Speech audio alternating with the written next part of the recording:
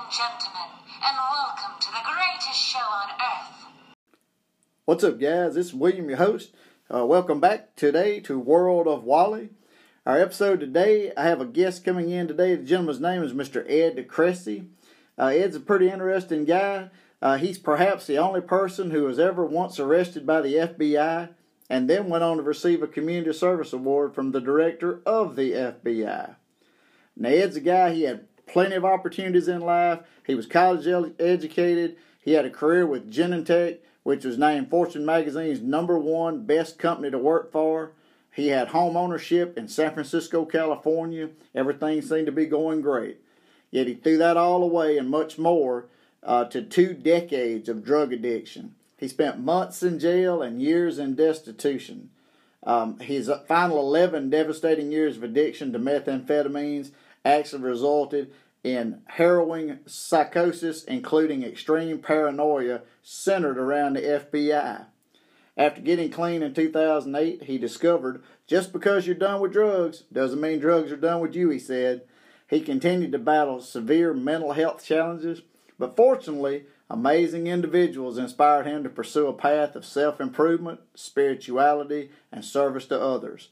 And in 2019, FBI Director Christopher Wray recognized him with his Director's Community Leadership Award. Guys, his inspiring transformation is the subject of a book that he's got called My Addiction and Recovery. Just because you're done with drugs doesn't mean drugs are done with you. It was actually released April of 2020, and his articles have appeared in all kind of places like the Washington Post, San Francisco Chronicle, and Vox. He's also appeared on stage for The Moth. He volunteers his time for the FBI and police departments in his hometown of San Francisco, helping outreach communities affected by incarceration and addiction. He spends days and weekends in California state prisons, volunteering for organizations that deliver training in entrepreneurship and employment for currently and formerly incarcerated men and women. He also leads a weekly Toastmaster-style meeting in a women's unit of the San Francisco County Jail. Guys, this guy, the longer I talked to him, the more intrigued and impressed I was with where he was, the point he got to, his absolute rock bottom, and now where he's at now. So, guys, after the break, as soon as we get back, today's episode, Right Said Ed, Cressy and the FBI. After the break, guys, we'll be right back.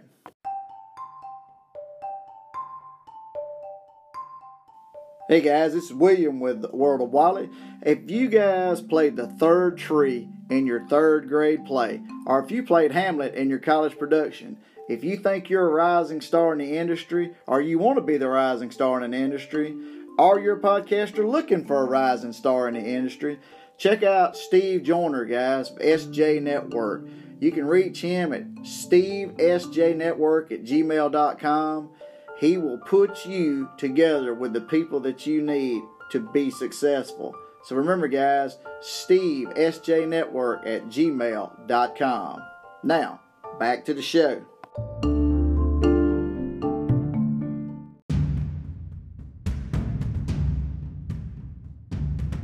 Hey guys, quick shout out to Timothy O. Davis of Ridgewood Recording Studios. His studio offers a full line of music production ranging from song demos and singles to fully produced albums. He focuses on excellence at every level of the recording and production process and will work with you for your project-specific needs. So remember, guys, Timothy O. Davis. Reach out to him at timothydavis.org/Ridgewood Studios.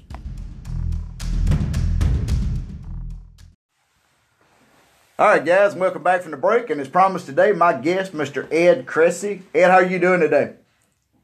William, I'm doing great today. Thanks so much for having me. Well guys, for all my listeners, Ed has a pretty wild story. And I'm not just talking about, we hear wild stories come off the West Coast all the time. But this guy has a very unique, crazy wild story, and I want to share it with you guys today. Ed, first of all, for us to kind of get the full ramifications of actually what went on in your past, first we got to kind of establish where you got started.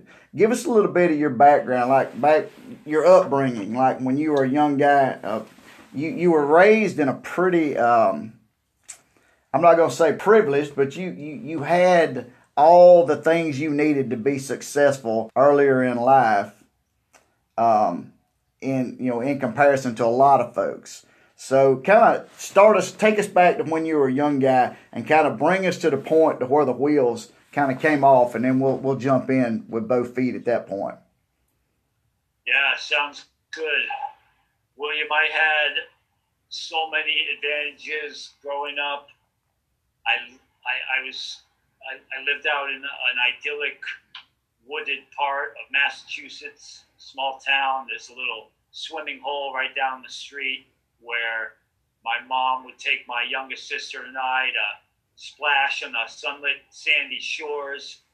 There's a big hill behind my house where we'd go tobogganing in the wintertime and catching bullfrogs and snakes in the summer. Just so many things that make for a perfect childhood.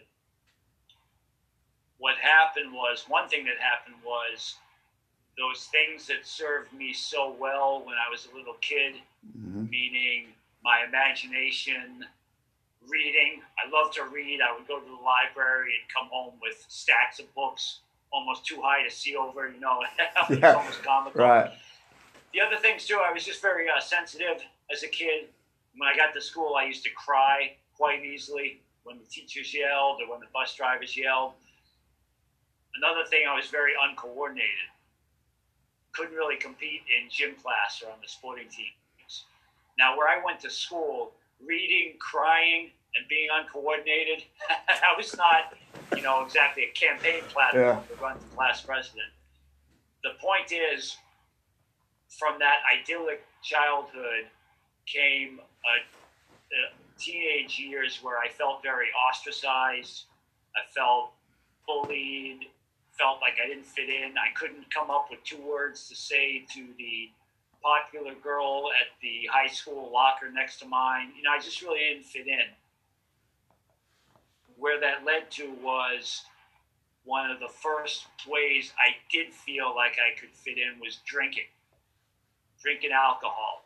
I was 14 years old at my aunt's wedding at the reception in Brooklyn, New York. So here I am, some small town kid in the big city for the first time, surrounded by loving relatives, many of whom I'd never met before. Just kind of thrust into it all. And all of a sudden, in the middle of all that, there's my cousin, who's this worldly kid from Brooklyn. Everything that I wasn't, he was. He just had the lingo and the jokes and the confidence. He also had a bottle of champagne that he'd purloined from the wedding reception. He had a friend who lived downstairs because the wedding reception was in an apartment. Mm-hmm. My cousin sneaks me off to his friend's apartment. We got the champagne, we got a porno movie, and boom, all of a sudden I feel like I fit in. One of the first times as a young adult, I feel like a valuable part of my surroundings. My jokes get laughter, my remarks get agreement. I'm just contributing to the world around me, or so I feel. It was that bottle of champagne, 14 years old, getting drunk for the first time. There began the stirrings of association between intoxication and feelings of belonging, feelings of fitting in. Jumping forward through my teenage years, at 16, I become a very heavy drinker. 17 years old, I'm in college early. I left high school a year early, started college. In college, graduation to cocaine, ecstasy, speed, really anything I could get my hands on. Anything that would allow me to take me out of myself. Because all along, I'm still that bullied kid in my mind. I'm still the kid who wouldn't stick up to him for himself on the junior high or the grade school playgrounds. Drinking was a way to escape, getting wasted on drugs. In college, I'd become a binge user. I just consumed huge amounts of alcohol, cocaine, anything to take me out of myself. It was the feeling of being high that I liked. even more so than that was the feeling that I was a different person. You know, all of a sudden I have the confidence to score drugs. I can get access to these forbidden worlds, like the fantasy worlds I would read about when I was a kid. Right. All of a sudden, I'm someone who's tough enough to flaunt the rules and to defy authority and even the law in my drug consumption. Where I was a cowardly kid, now all of a sudden I'm projecting that image. It was a fake image, but with the drugs I could project that image of being tough and of being worldly. All the things I really wasn't. The drug culture and the drug community allowed me to project. To flash forward ahead, for your audience, if you understand one thing about drug addiction, understand that drugs, for people like me who sink into addiction, drugs are usually not our problem. Drugs are our attempt at a solution. For me, my problems are lack of confidence. All along my dream had been to be a writer. Since I was a little kid bringing stacks of books home from the library, I had a dream to be a writer, but I never pursued my dream. I lacked confidence, I lacked discipline. Those were my problems. I hated myself is what it boils down. My solutions were drugs. Okay. Drugs work as a solution. That's the insidious thing. With drugs, we can get the false sense of confidence. We can approach the woman or the member of we can approach the person we're attracted to with a false sense of confidence. We can strike up a conversation. We can do these things. For me, many successes came my way. There was a career with Genentech, which is a big biotech firm out in San Francisco where I was living. Genentech was named the #1 best company in America to work for by Fortune magazine. I worked there. Genentech treated me very, very well for the 5 or so years I was there. I owned a home in San Francisco. Many loving relationships. I rode a big BMW motorcycle, had an incredible dog, many wonderful relationships. Somewhere along the line, methamphetamines became my drug of choice. It was 96 or so. Meth became my drug of choice. Mm-hmm. In 2003, after 7 years of meth addiction, snorting meth changed to smoking meth. When I started smoking meth, that's when psychosis set in. When I began smoking meth, soon afterwards, I began hearing disembodied voices. The FBI began surveilling me in invisible stealth bombers. Okay, so William, not really. In my meth psychosis delusion, the FBI was conducting. Yeah, so I started smashing holes in my drywall and tearing apart my electronics, looking for hidden surveillance devices. My family, friends, law enforcement, the police, all of them were in on this vast conspiracy against me. They were responsible for the voices I heard that threatened to torture, be to death after kidnapping me. What finally the explanation came was that in the year 2000, in reality here, in the year 2000, I'd gone to Bangkok, Thailand. Mm-hmm. So I was really into kickboxing at the time. I've been an amateur kickboxer. I was never any good, but I trained a lot, and the community treated me very well. I was never very competitive.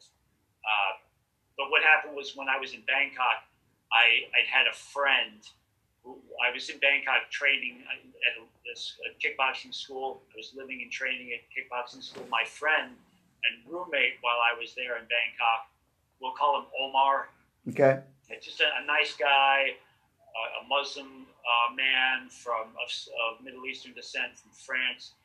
Turned out, years later, I discovered that Omar had actually been one of the 9/11 hijackers. Holy cow. Okay? So, William, putting reality aside, my delusion, conceivably he could have been one of the hijackers.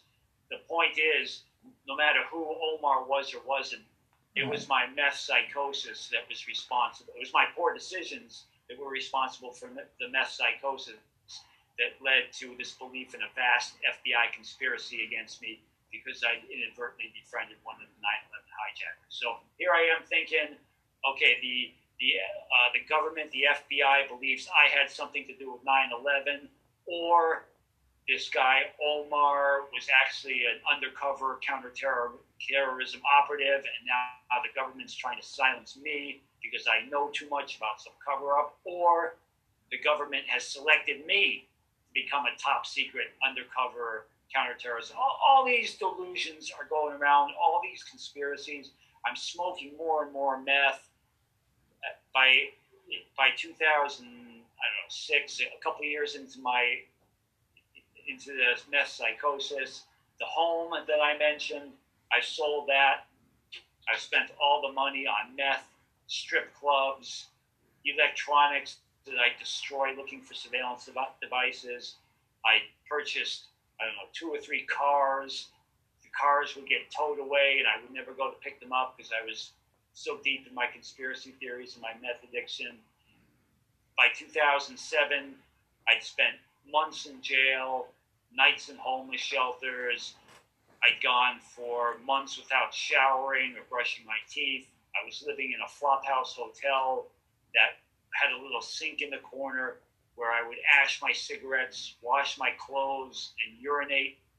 This was my life. From a guy who had been treated very well by Genentech, the number 1 company to work for. I didn't mention, but I also worked for Stanford University, considered by many one of the finest institutions of higher learning. Palo Alto, yeah. Yeah, in Palo Alto. Stanford treated me very, very well. So many opportunities came my way, but by 2007, I'd thrown them all away and much more. It was basically a person. So if you live in a city or a town where unfortunately homeless people are struggling with whatever circumstances led them to becoming homeless, you might pass a person living in a tent on a sidewalk. You might pass a person who's having screaming matches with people who ain't even there. Right. You might wonder what happened to this poor individual that led to him or her in these circumstances. William, I was that person. I was that. I never lived in a tent, but I spent nights in homeless shelters, and I was very close to long-term homelessness. So, a few quick questions. First of all, you started off on the East Coast, I'm assuming in a pretty small town or community. You are exactly right. The kind of place that everybody knows everybody, right? Yes. You hit the nail right on the well, head. A wonderful town called Ashburnham, Massachusetts, population 2,000. Well, then you go off to college and you go early, so that means you got to be a pretty bright guy if you were able to enter college early. To land this dream job that you had to be not only talented and qualified, but you had to be a little fortunate, and you were. You end up in San Francisco. Did the move from small town America to San Francisco, California, and all this that had been thrust upon you, was that fuel for the fire, or was this just you had gotten so deep into the addiction that reality and fantasy were just blurring itself? They were blurring themselves on a daily basis. Yes, both what you mentioned contributed. The being thrust into this state of vast freedom that I discovered in San Francisco, being the bullied, ostracized, small town kid, now all of a sudden finding myself in the midst of this amazing city, San Francisco. That was a little too much responsibility for me to handle. The other part was that I did have many opportunities. I think the best opportunity I was ever given, I'm so grateful to my parents because they taught me to read at a very early age. In addition to that, they instilled in me a love of reading. That, of the many opportunities that came my way, that's the one I think that benefited me the most, and still to this day benefits me the most. And also, William, as I went on, as I turned my life around and got clean from meth, I got many opportunities to work with incarcerated persons.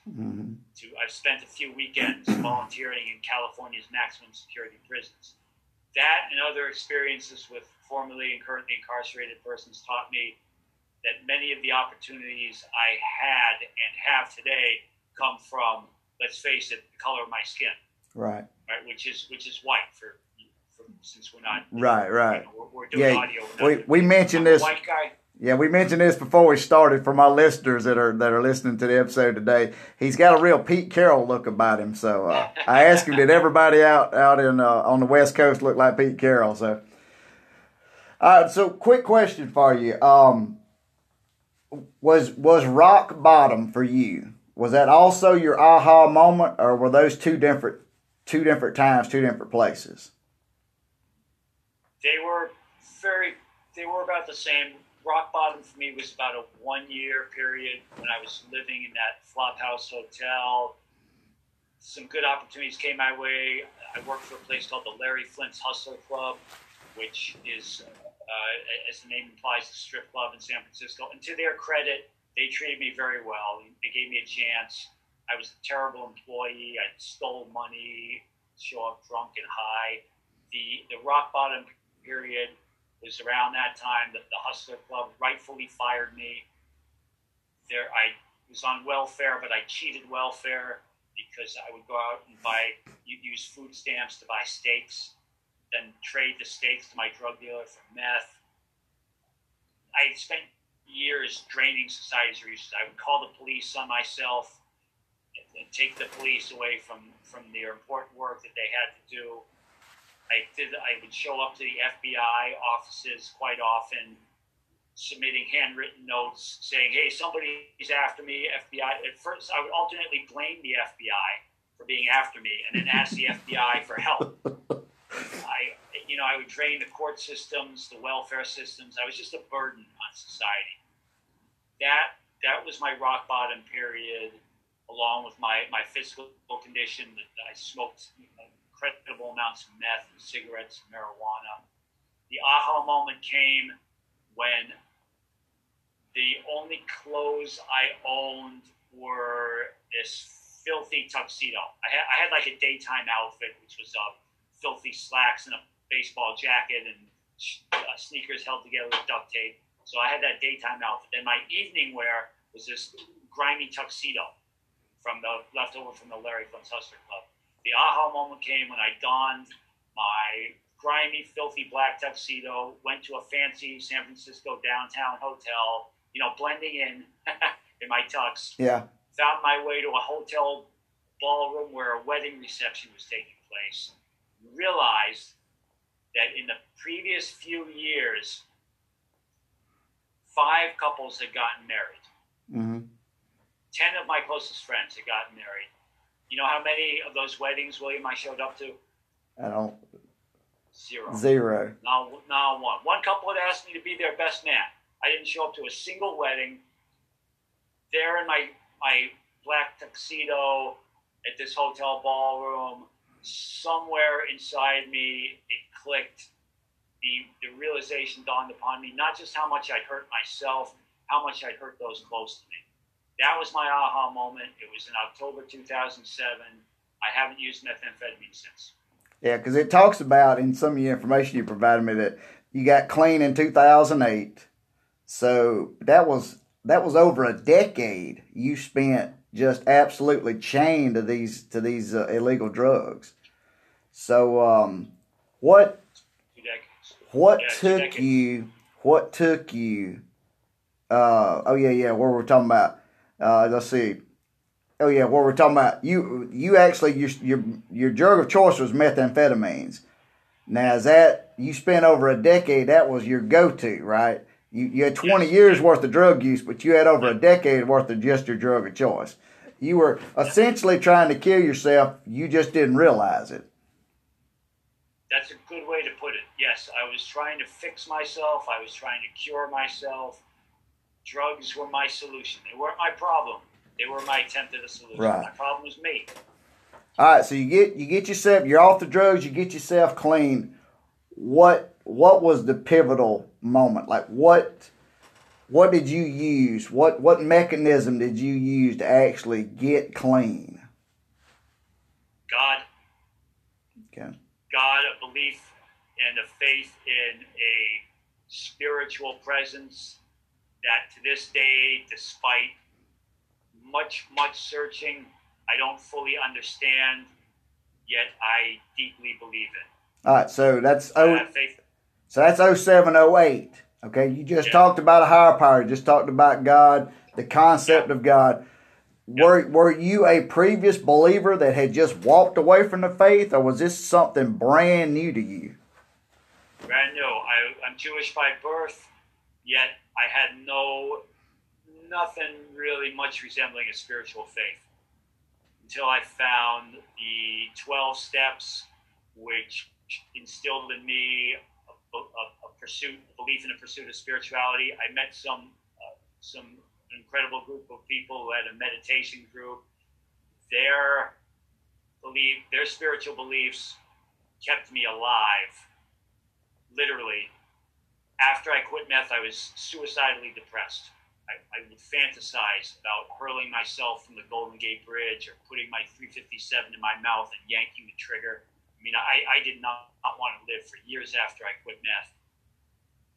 Yet the meditation group I joined convinced me that for me to kill myself would result in my regressing backwards through past lifetimes.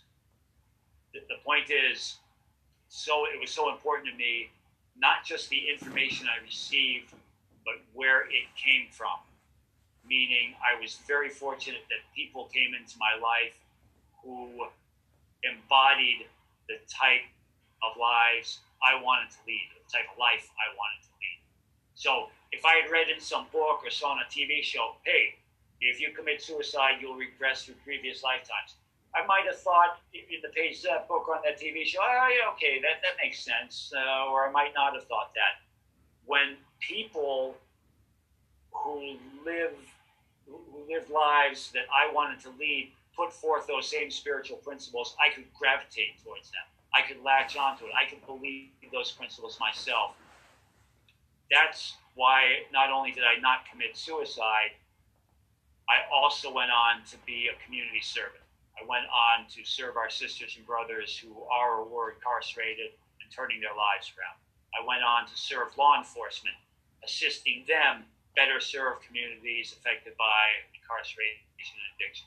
I went on to do other things too. I'm so fortunate that amazing people showed me a path, not only of staying free from drugs, but of bringing value and meaning to the world around me, which is really the point. Quitting drugs, that's not a goal. That's a goal, but that's not the goal. Right. Quitting drugs is a necessary step, yet the ultimate goal, at least so far as I was taught, the ultimate goal is to be of service. The ultimate goal is to live a meaningful life. The ultimate goal is to find spiritual pursuits. Whatever it is to the individual, it's unique to her or him. That higher purpose, that's our goal. Quitting drugs is only one step along the journey. Right. Then that's what the sentiment you just echoed is kind of the inspiration that your story needs to generate. That this never goes away. But we need to be very clear here to the listeners. Addiction is not something that you can just wipe clean from a chalkboard. It's there every day. So you deal with it daily. So let's talk about daily. As you deal with your addiction, even though you're off the drugs, the addiction is still there. That codependency kind of hides under the surface. So what about, it's a day-by-day process. So what kind of daily practices do you implement to be able to stay in the state of mind and the place that you're at right now? My daily practices have changed and evolved over time, yet meditation remains at the core.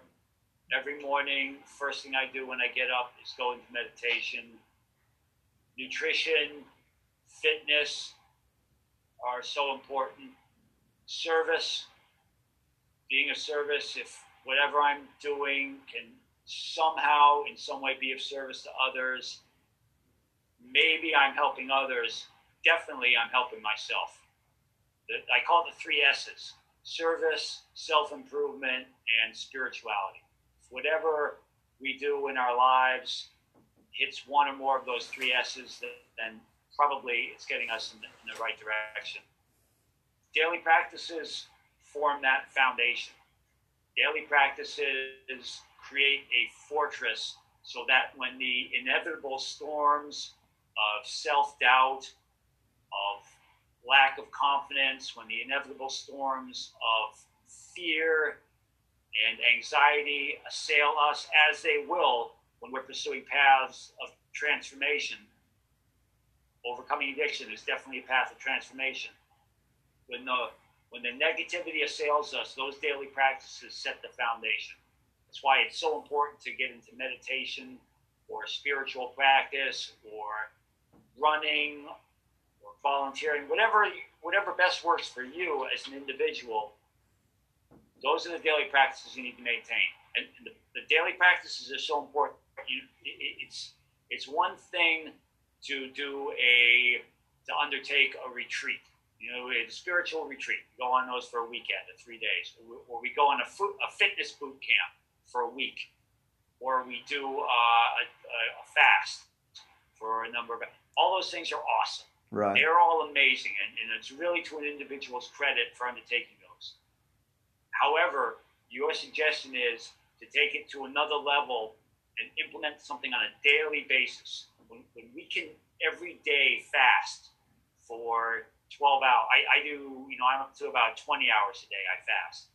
When we can meditate every day of our lives, whatever it is, whatever that practice may be, when we can do it on a daily basis, that will really set the foundation that will allow us to withstand those storms that we'll encounter when we're pursuing our dreams or undertaking a challenge of the magnitude that is overcoming addiction. That's powerful words right there. So after this journey, this road that you've traveled, what was it like to actually be recognized by the director of the FBI? An amazing testament to the second chances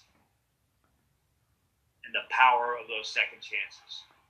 I'm so grateful to the FBI and law enforcement and the women and men in law enforcement who helped me turn my life around, for clearly demonstrating, setting model that second chances benefit people who receive them, like me, yet second chances can also benefit people who give them just as much, if not more so.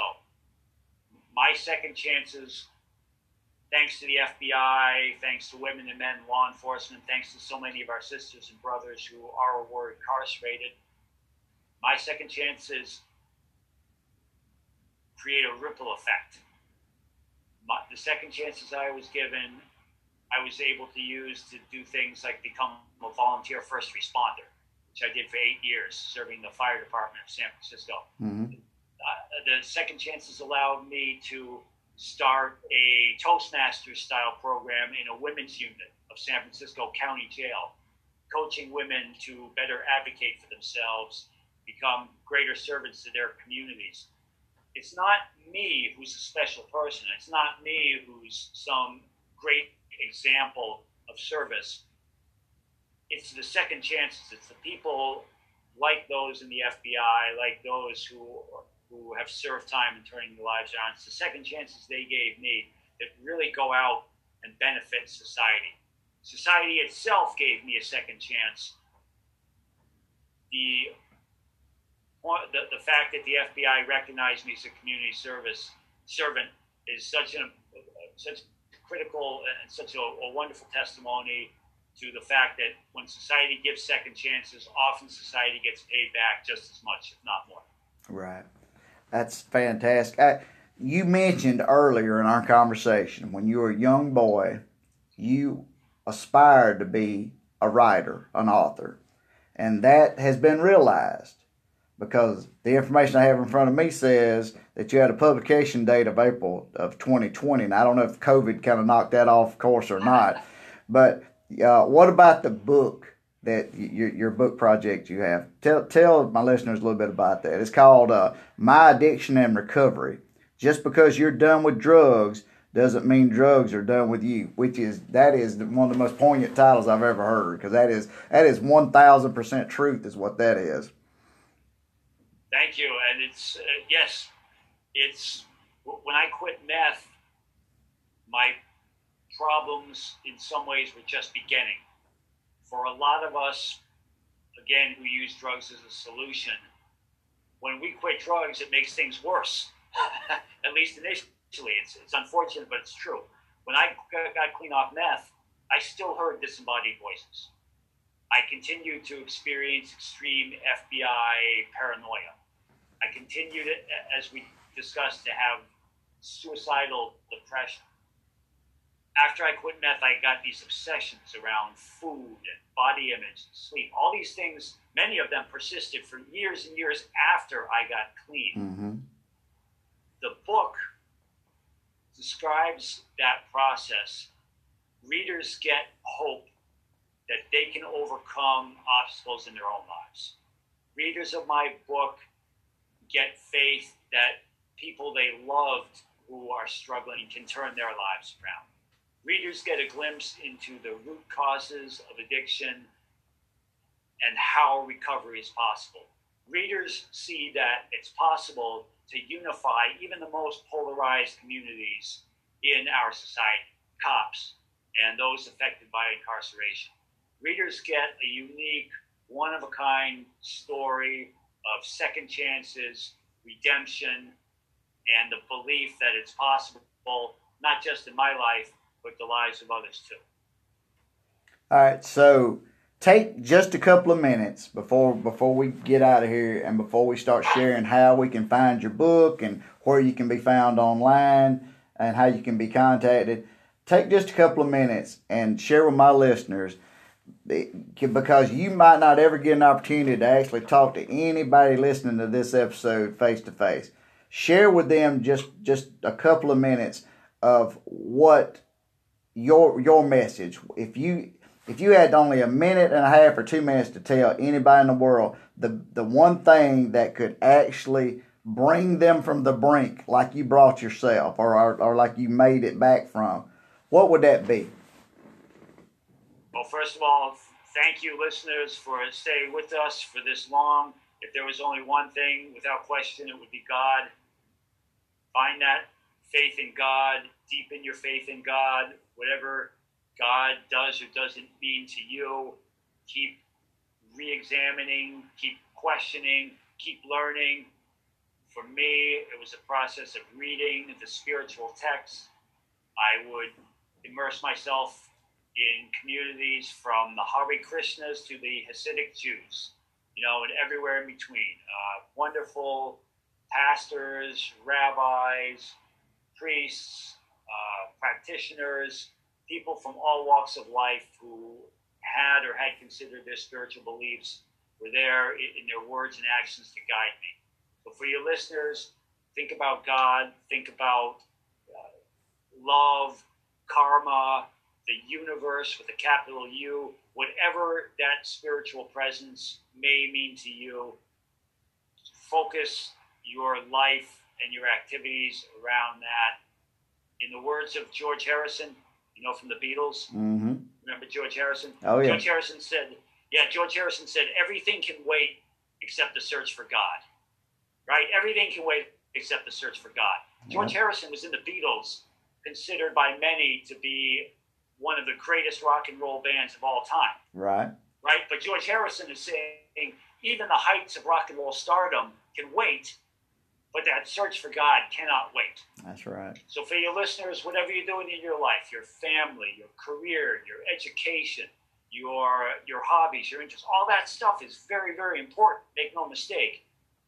Yet consider those things almost always can wait, at least a little bit. They can wait, but that search for God cannot wait. Even if your search for God is a 10-second prayer, if your search for God is reading a book, if your search for God is having a conversation with a spiritual practitioner, those things cannot wait. That search for God cannot wait. This is the advice that I would put forth to your listeners or to anybody. That's powerful words, guys.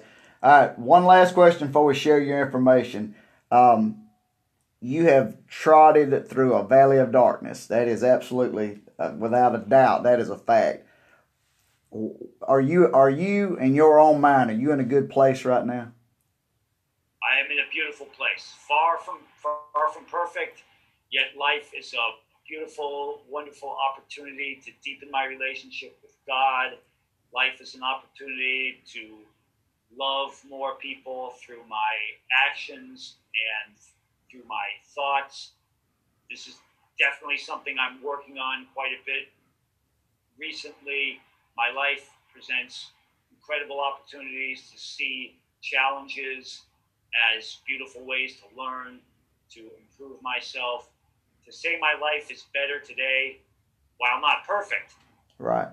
To say my life is better than it was 13 years ago when I was in that hotel ballroom outside the wedding reception, William, that doesn't even begin to tell the story. Right. If you're struggling with addiction, if you're struggling with problems, if you're struggling with obstacles, you can overcome. You can find your way to a beautiful life on the other side. It's not easy. In fact, oftentimes it's very, very challenging. But the last thing I will say is to consider the story of the butterfly. It's a story about a person hiking through the woods who encounters a butterfly. Only it's not really a butterfly. It's sort of half caterpillar, half butterfly. It's emerging from its cocoon. Mm-hmm.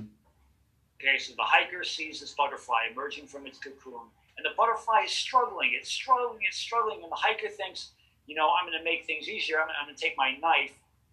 I'm going to cut the cocoon. The hiker believes that this will really help, but in reality, it hurts the butterfly because it's that struggle to free itself from the cocoon that gives the butterfly's wings its strength, or their strength. As human beings, our lives are similar. We encounter these struggles, we encounter these obstacles. It can all be very, very challenging. Yet it's the struggle that gives our wings their strength. It's a struggle that allows us to fly. And by wings, of course, we mean metaphorical wings, not right, right. But the metaphorical wings we need to overcome, to be of service, to follow God, to do whatever it is that we choose in our own lives to represent our higher purpose. It's often the struggle that gives us the strength to undertake these journeys. Well, Ed, I can't thank you enough, brother. That you have a powerful message you have provided my listeners today. And like I said, I cannot thank you enough for taking time out of your crazy schedule to come on my show. Hey, before you get out of here, let everybody know where they can find you on social media. You can. My name's pretty unique. It's Ed Cressy, Kressy. I'm on Facebook. Facebook is the best place, and then I have a website. It's just www.edcressy.com. You can get a copy of my book, and if you do, 10% of my profits go to Defy Ventures, which is a nonprofit that delivers entrepreneur and employment training to currently and formerly incarcerated men and women. It's a wonderful organization I've been part of for 5 years. You'll be supporting Defy, extend second chances to women and men who not only need and deserve them, but more importantly, are willing to work very hard to get those second chances. We've also donated 450 copies of my book to incarcerated people who are participating in transformational programs, mostly of employment and entrepreneurism.